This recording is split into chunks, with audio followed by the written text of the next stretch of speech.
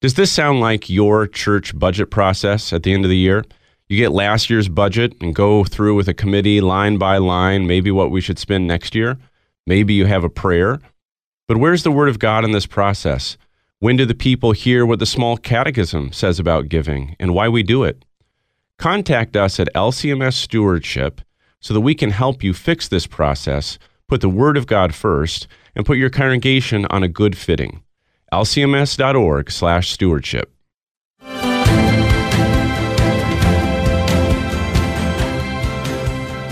We suffer from this age of safetyism. We are caught up in a culture that idolizes being safe at all costs, and with that comes a selfishness. The left has essentially declared that only a wanted child is an Imago Dei child. Only a wanted child is a child that's made in the image of God. And if you're not desired, then you don't have any intrinsic value. And to say that whatever the major total obstacle is that they're facing, whatever hardship, to say that God has nothing to do with it, then sets sin or this fallen world as though it were its own God. It's absolutely true that the Bible norms the church's creeds, but these summaries of faith tell us precisely what the church believes the Bible is saying. Amateur home improvers in Italy, love issues, etc.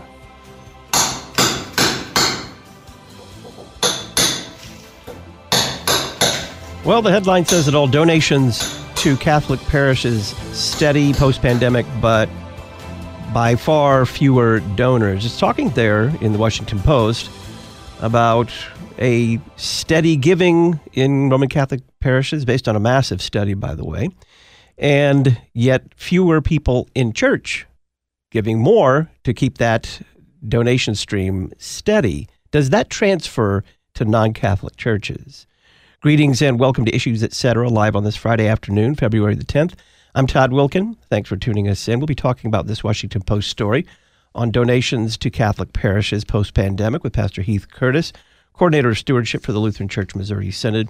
Dr. David Reardon of the Charlotte Roser Institute joins us to discuss a new study on coerced abortions and the after effects.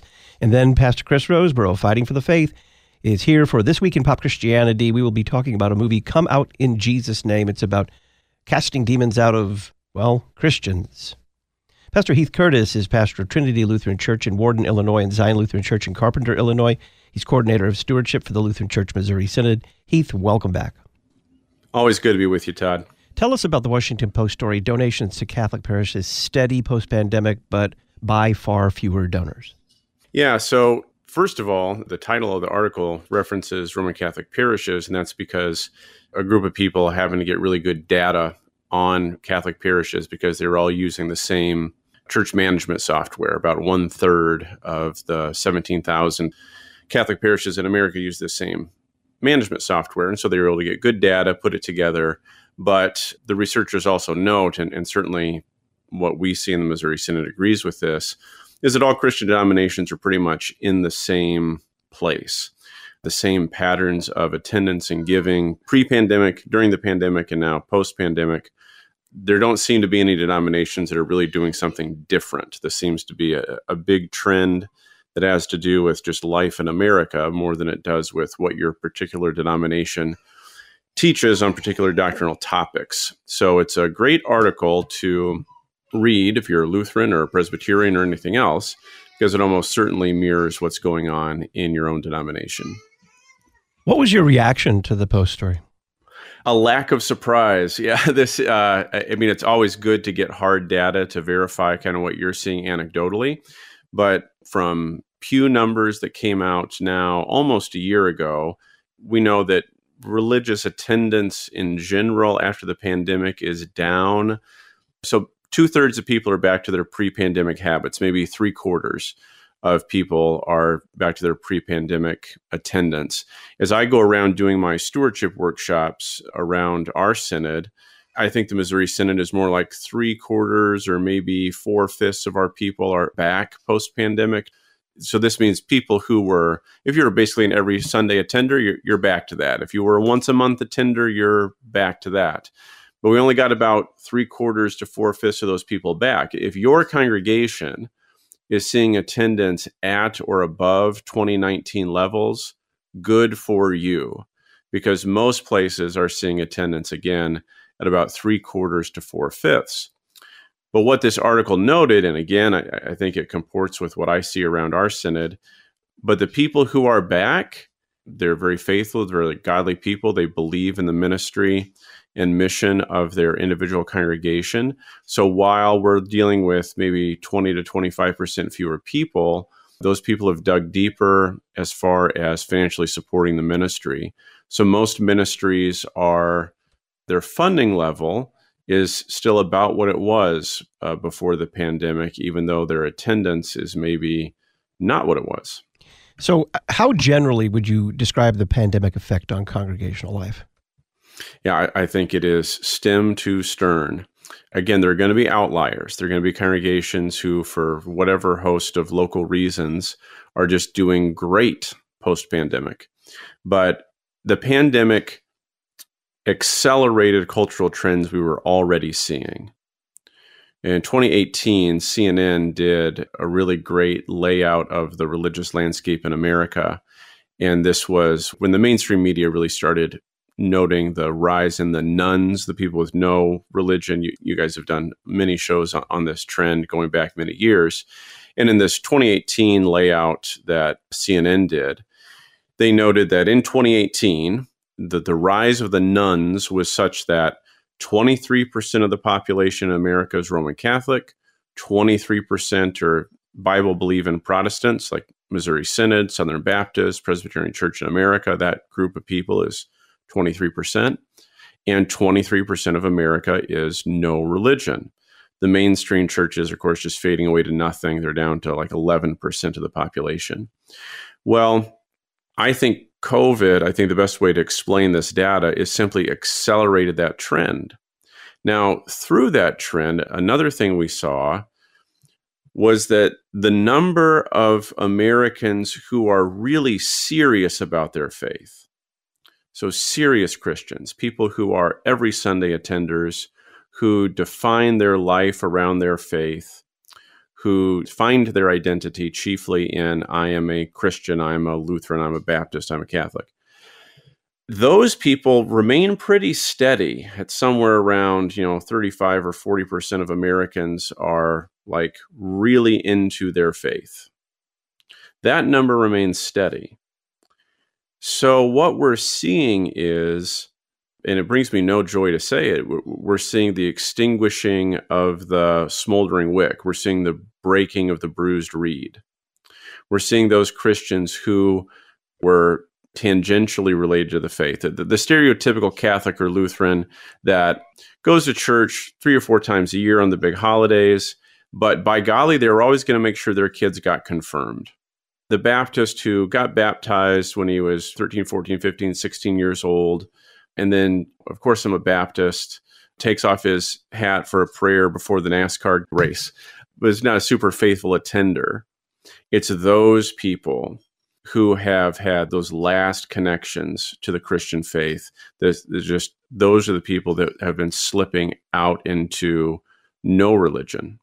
And again, back to that CNN article, no matter how you slice America demographically, in every category, men and women, every generation, every geographic area, every shade of politics, and no matter how you group Americans, every group is becoming less Christian and more no religion.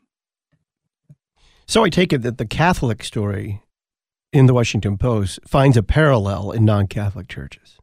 Oh, absolutely. Yeah. Like I said, these are trends that are way bigger than any denomination. This is a societal trend in all of America. Yeah. So it's a great art. And the article notes that they touch base with a couple other research groups. It's a very informative article, no matter what your background is, even though the specific data here is from Catholic parishes. The Post story cites Scott Thuma of the Hartford Institute for Religion Research. What did he have to say? Yeah, what I really liked about what he brought to this was he brought some really hard numbers that I think are very interesting for people to note. So the first thing that he noted was what we've just been talking about, this is across the board. These numbers that you're seeing in the Roman Catholic Church, they're basically in every denomination. But I think a lot of your listeners, I wonder if you're listening on the podcast, pause and write down your answer. What do you think the average size of a church is in America? When you think of a church, because so often what I find is that people tend to think, well, I go to an average church, right? This is kind of like everybody thinks they're middle class, right? So you ask somebody, what's a middle class income? And they always say a number around their own income. What's an average church? Well, the average church in America has 65 people in worship. That's average. So if you go to a church with 100 members, you're in a much larger than average church. So 65 people on a Sunday. And what do you think the average budget for that church would be? 65 people in worship. What does that church have to spend on their ministry in a year? And according to this guy, and again, this comports very strongly with what I see in Missouri Synod congregations, $120,000 a year. So about $1,850 per attendee. Now, obviously, attendees, many of them are children. So the average family is giving, more than $1,850 a year. But that kind of gives you a ballpark figure. If you're a lay leader in your congregation, if you're involved in making budgets, if you're involved in directing the ministry of your church, there's a nice benchmark. Look at your attendance, your average attendance, and take that times 1,850. And is that about your budget? Is your church more generous than that? Less? It's nice to see those numbers out there in the public eye because, again, we kind of have those numbers for our denomination, but it's kind of hard to say how average is that. It's a neat article for a lot of reasons, but that was one stat that Scott Thuma brought up that I thought was a good one to know for lay leaders. Well, something else that Thuma says is a prediction that 30% of congregations will close over the next 2 decades. We'll find out if Pastor Heath Curtis agrees next.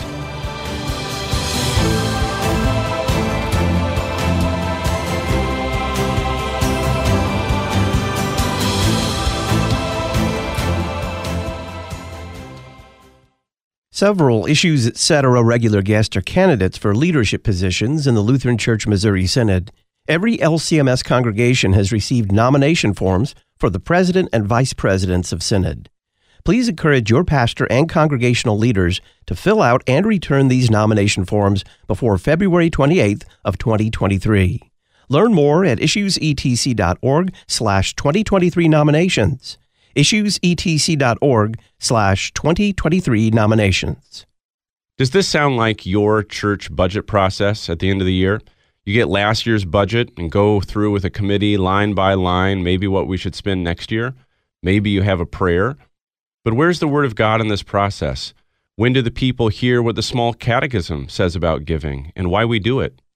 Contact us at LCMS Stewardship so that we can help you fix this process.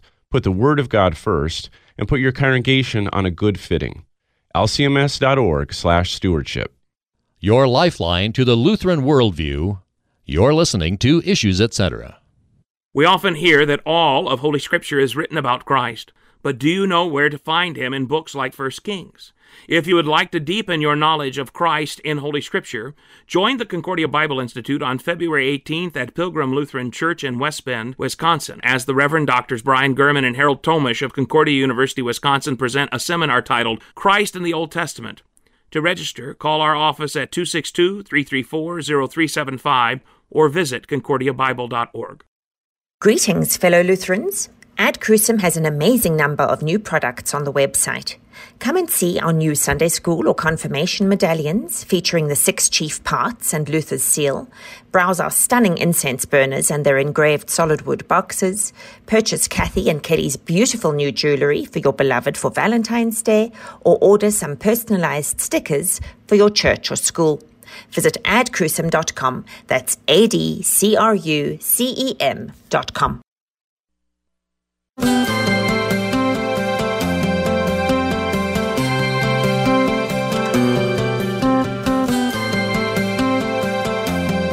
Here Here's a little on the hymn, The King of Love, My Shepherd Is, from the Issues Etc. Book of the Month for February, Eternal Anthems, The Story Behind Your Favorite Hymns, Volume 2. Following in the tradition of fellow Englishman Isaac Watts and before him Martin Luther, Henry Baker, the author of the hymn, parts company with the strict versification of the Psalter advocated by Calvinist tradition to present a paraphrase of Psalm 23 that allows for the poetry of the English language and, more importantly, emphasize Christ and the gospel in the psalm. In Baker's setting, the rod and the staff of the psalm become the cross of Christ. The overflowing cup becomes the chalice in the sacrament of the altar.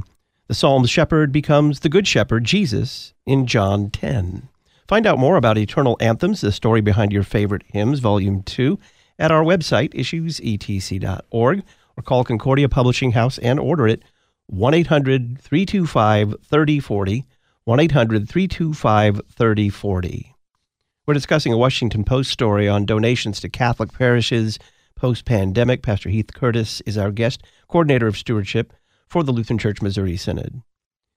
Before the break, Heath, we were talking about Scott Thuma's observations that are recorded there in that Washington Post piece. He also predicts that 30% of congregations will close over the next 2 decades. Do you agree? It's hard to see how he's wrong. I'll give you another one, Todd, that came out this past week. I'm looking at a chart now, and this is from the CES 2020. It was from the Community something survey. I forget what the E stands for, the CES 2020. And it's the age distribution of Protestant traditions. So have you seen this yet? I have not. Oh, good. We're going to play a guessing game with you. Okay. What percentage of Lutheran Church Missouri Synod members have had their 55th birthday?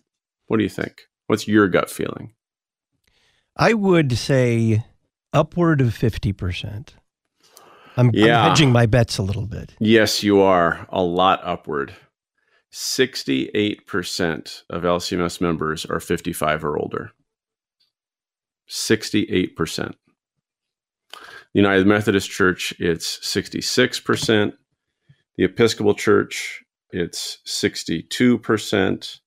Presbyterian Church in America, it's 56%. In the ELCA, it is 59%. So, yeah, and you can kind of just go all the way down. Now, part of this is Gen X is a lot smaller than the baby boomer generation. So part of this is simply those generations. So baby boomers and the kind of greatest generation, silent generation, those generations are simply bigger. There's simply more of those people than there are in the Gen X, Millennial, Gen Z. But then the percentages in those younger generations that go to church are so much smaller. So that's going to be a huge challenge for every denomination going through those next 2 decades. Now, his prediction of 30% of congregations will close, I don't know about that. I think that is going to become a lot more specific to denominations. So, for example, what's the Roman Catholic Church going to do when this kind of demographic wave crashes on them? Well, given their polity, so like right now, you and I live in the St. Louis metro region. And so right now on the news, we're hearing all kinds of stuff about how the Roman Catholic Archdiocese of St. Louis is going through another round of closing schools and combining parishes. So the Roman Catholic Church has one advantage of their polity is that they can be forward-looking and their hierarchy can provide a lot of leadership and direction. Okay. Compare that to the Southern Baptist Convention, which has a radically congregational, independent. What's their closings going to look like? Well, it won't look like the Roman Catholic Church that can be proactive and combine and close and so forth. Then the Missouri Synod is somewhere in between. And what the Missouri Synod really has going for it is that we build multi-generational institutional ministry, right? That we're very good at that. Whereas evangelicals tend to talk about, if you talk to evangelical church planters, they'll just tell you that a congregation has a life cycle. You can expect a congregation to last 60 or 70 years, and then you really need to do a restart. You really need to close it down and redo it. And that's their model for ministry. Well, it ain't our model, right? We build churches that are there to be multi-generational institutions. So I don't think 30% of our parishes are going to close. I think for Roman Catholics and Southern Baptists, it might even be a higher number, but it'll be more of a tragedy for Baptists than it will for Roman Catholics, because Roman Catholic Church is built to look ahead and be proactive. Southern Baptists aren't. The Missouri Synod, somewhere in between. So that's a very back of the envelope prognostication. And the thing about the future is we actually don't know how it's going to turn out. But the demographic numbers for all of American Christianity, yes, they're very serious. So given that data, and just in terms of age, it shouldn't be surprising who is giving in most congregations. Well, there you go. The people with the most capacity and most financial capacity, of course, tend to give the most. You're at the height of your earnings when you're in your late 50s into early 60s, maybe right before retirement. So right now, that's the trailing end of the baby boomer generation. And now Gen X people are getting to their 50th birthday and so forth. So yeah, we are currently going through the largest generational wealth transfer in human history. I mean, obviously, we're the most technologically advanced society in human history. We're the richest society in human history. And now we have these two big generations who will be handing over what they've acquired. And so these changes are going to come at us fast and furious. I do think Mr. Thuma is correct that the next 2 decades are going to see a whole lot of changes. So yeah, denominational leaders and lay leaders of local congregations need to be thinking about, what does our church look like in 10 years? What does our church look like in even in 20 years? Now, that gets hard to predict. But if you think about it in 10-year chunks, and pastors, pastoral leaders, we have to think about this, and every pastor does. You look at your congregation on Sunday morning, you see a lot of really active, faithful members who are 70, 75 years old. Well, how many of them are going to be called to glory before their 85th birthday? Certainly for their 90th birthday. Leaders do have to plan on that kind of time scale, and doing the ostrich maneuver and sticking your head in the sand is not going to be a good idea. I have heard that giving during the pandemic wasn't bad because many parishioners tithed a percentage of their pandemic government windfall to their congregation. Is this true? And if it is, since parishioners are no longer receiving those government funds, has this impacted congregational giving? It certainly has. Again, if the way you described it, if that's true in your congregation, that people were so well catechized on the biblical pattern of giving that when they received some income that they weren't expecting, that they gave an intentional first fruits, generous proportion of that income to their church, they tithed on that, I think that church is going to be fine. Because if your people are giving in that biblical model of when I get income, I give a faithful first fruits, generous proportion of that income to the church. And based on the whole biblical model, how could you call it generous if it was less than a tithe? If that's what a congregation knows and believes and acts on, that congregation is very well set up to weather the storms that are coming at us in the next 10 to 20 years. If, on the other hand, in those congregations, maybe where people are not as well catechized on this point, but they're just faithful, godly people, they want to do the right thing, they got a windfall and they gave a chunk of it to church, but now they're back to their old giving habits, which is not proportional giving of their income in a faithful, generous way. Well, that's going to be tough on them.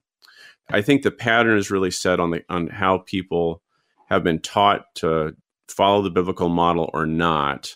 And I think the pandemic dollars, Todd, in one sense, right, we're all paying that back through inflation now. But this gets a little bit beyond my expertise and your expertise, in macroeconomics. But I think it's fair to say that if you just dump a pile of money into an economy, inflation's coming. Do we know, is philanthropy down overall? Yes and maybe are my answers. Yes, it's down if you're looking at giving to religious institutions. Then the answer is yes. A century ago, basically, the vast majority of charitable giving was through churches.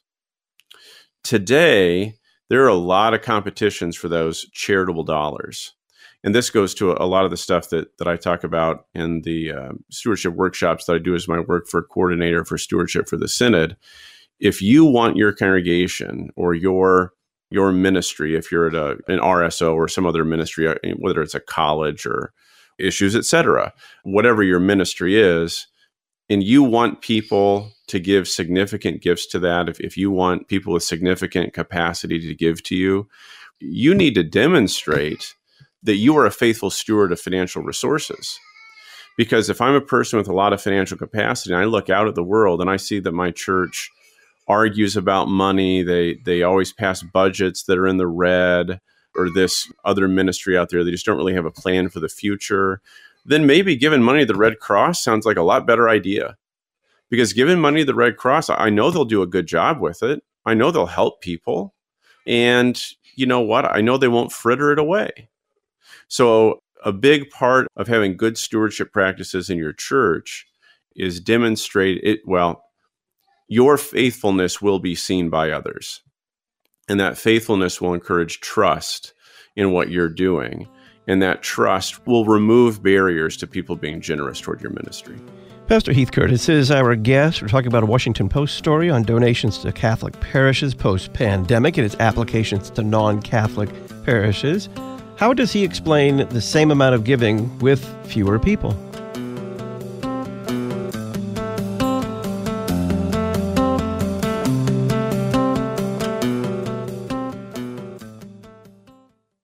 Jesus said, I am the resurrection and the life. He who believes in me, though he may die, yet shall he live.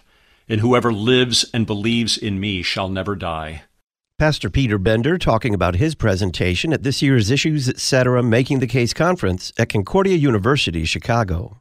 I'm going to die. Every one of us is going to die. At the time of death, the Christian faces so many assaults. We think about the death of loved ones that causes, at times, unspeakable grief. We can be assaulted by the regret over the things that we have failed to do. We wonder about the future, what will happen to loved ones. Where shall we for refuge go? To Christ, who is the resurrection and the life. You can meet and hear Pastor Peter Bender making the case for a dying man's consolation Friday, June 16th and Saturday, June 17th at the 2023 Issues, Etc. Making the Case conference. For more information, visit issuesetc.org.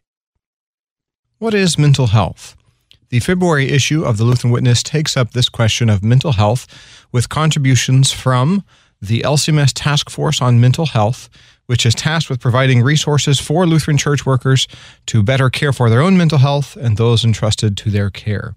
To pick up your copy, visit cph.org/witness or visit our website, witness.lcms.org, to learn more. The Lutheran Witness, helping you interpret the world from a Lutheran perspective. Athanasius, Bishop of Alexandria in the 4th century, was known for boldly confessing Jesus Christ as both true God and true man. This is what we do at St. Athanasius Lutheran Church in Vienna, Virginia, just outside Washington, D.C., continuing this historic confession of our Savior, who died for us and now comes to us in word and sacrament. If you live in the D.C. area or just visiting, come join us. For more information, find us on the web, St. Athanasius Lutheran Church. Where doctrine is life. You're listening to Issues, Etc. Come and experience firsthand by sitting down in classes and actually hearing professors, coming to chapel, which is always the high point of the day, to hear the Word of God and to lift our voices in song. Issues, Etc. regular guest Dr. Paul Grimm on why you should consider visiting Concordia Theological Seminary in Fort Wayne, Indiana. Spend time talking to professors. I mean, there's not a professor here who will not be willing to take time, whether it's after chapel during the coffee hour or just to come into one's study and sit down and talk for a while, to answer questions, to help them to get a sense of, A, do they want to be a pastor or a deaconess? And then B, is this the right place? And or maybe C would be the question, is now the right time for them to make that decision?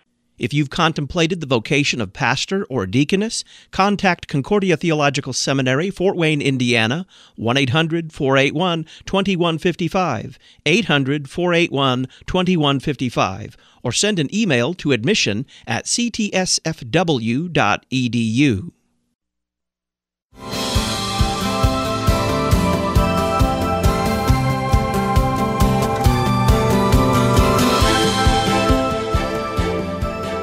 Welcome back to Issues Etc. I'm Todd Wilken. We're discussing a Washington Post story on donations to Catholic parishes post-pandemic and possible applications to non-Catholic churches. Pastor Heath Curtis is our guest. So Heath, generally, how do you explain the same amount of giving post-pandemic but from fewer people? Chiefly, I explain it by, godly, faithful Christians, when the going gets tough, the tough get going. It's a great blessing to the church that the people who are very serious about their faith, who are not going to let pandemic hysteria chase them away from the church, that they see, oh no, my church has the same ministry to do in a more difficult environment. Those people have doubled down on their faith. They've been godly, faithful Christians. We should say thank you to them in our churches. Thanks be to God, because it takes financial resources to conduct Christian ministry. So thanks be to God for these faithful people. On the other hand, what a tragedy it is that the smoldering wick and the bruised reed are having a really hard time in our society. And it would behoove pastors and lay leaders to think about that kind of ministry and outreach to the smoldering wick, to the bruised reed, who are being chased away from the faith by things that are out there in our culture. Like I said, it might be, I think there are different seasons in the history of the church. Outreach in 3rd century Rome is probably a little different than outreach in 16th century Germany, and different than today, and different than in 1950. It may be a focus of our missionary efforts right now need to be shoring up and reaching out and strengthening the smoldering wick and the bruised reed among our fellow Christians. So you discussed a little bit of this in the larger context a few minutes ago, but the projected demographics for our church body look fairly bleak. Not as bleak as some, but still bleak. How would you describe them? Yeah.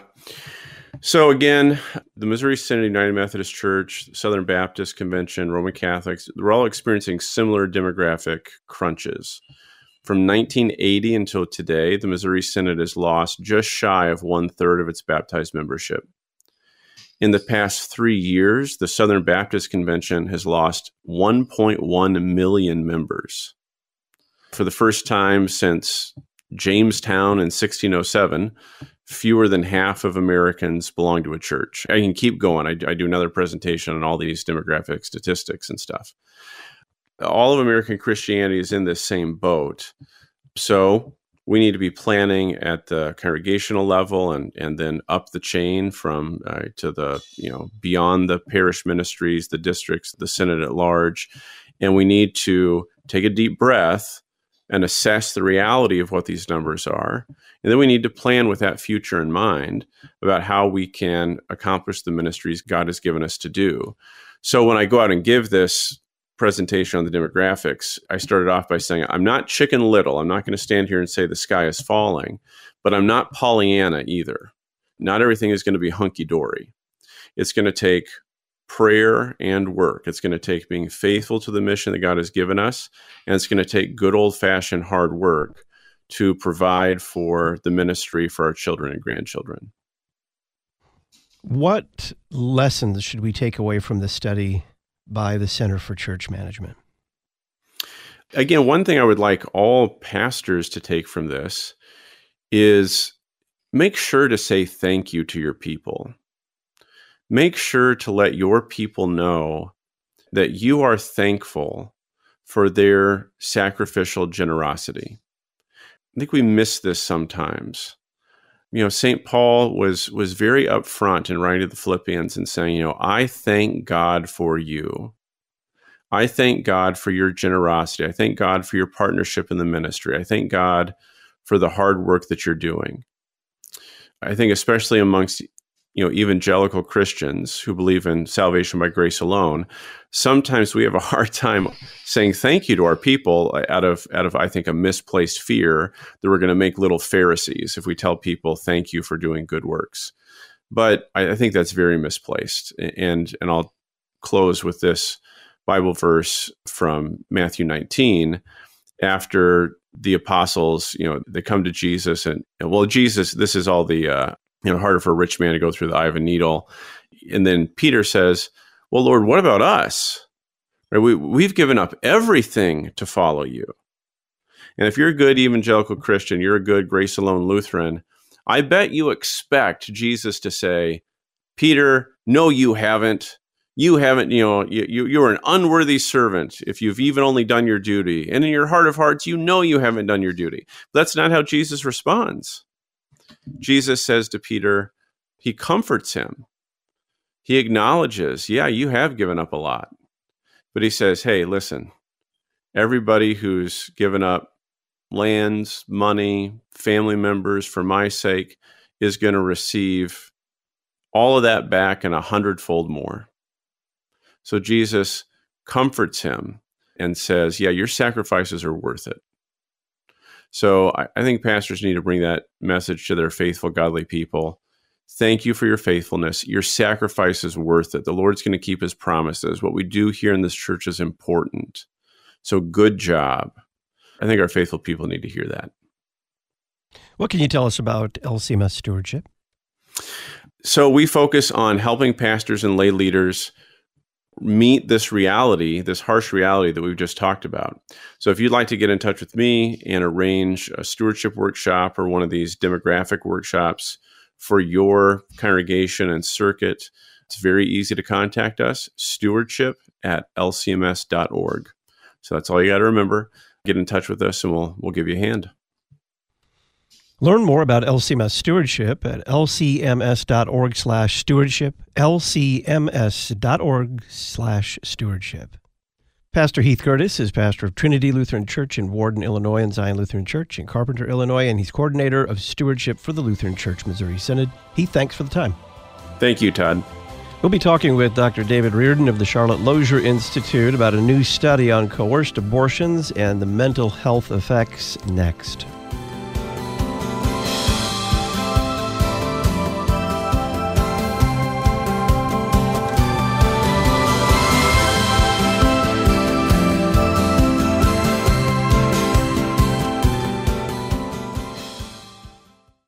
Abide with me, crown him with many crowns, hark the herald angels sing.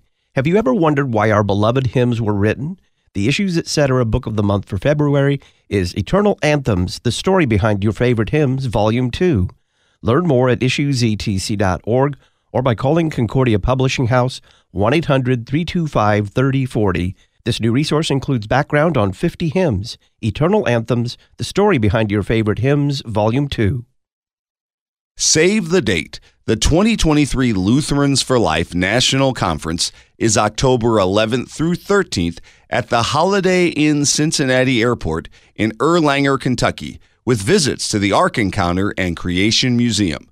Look for more information in early 2023 at lutheransforlife.org/conference. Lutherans for Life, equipping Lutherans and their neighbors to be gospel-motivated voices for life.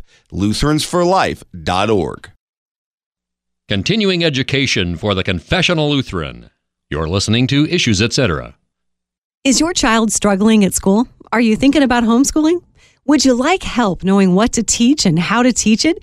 The Simply Classical curriculum from Memoria Press provides an enriching, step-by-step classical Christian education for students who have autism, learning or behavioral difficulties, ADHD, and more. You'll find everything you need, including daily lesson plans to guide your way. Learn more at simplyclassical.com. Use LPR23 to save on your order. simplyclassical.com. Did you know that Luther Academy has been providing continuing education for confessional Lutheran pastors and laypeople worldwide for more than 20 years? Luther Academy publishes Logia, the Confessional Lutheran Dogmatic Series, and Luther Digest. Find out more about Luther Academy and sign up to receive their free email newsletter at lutheracademy.com. lutheracademy.com and like them on Facebook, facebook.com/Luther Academy.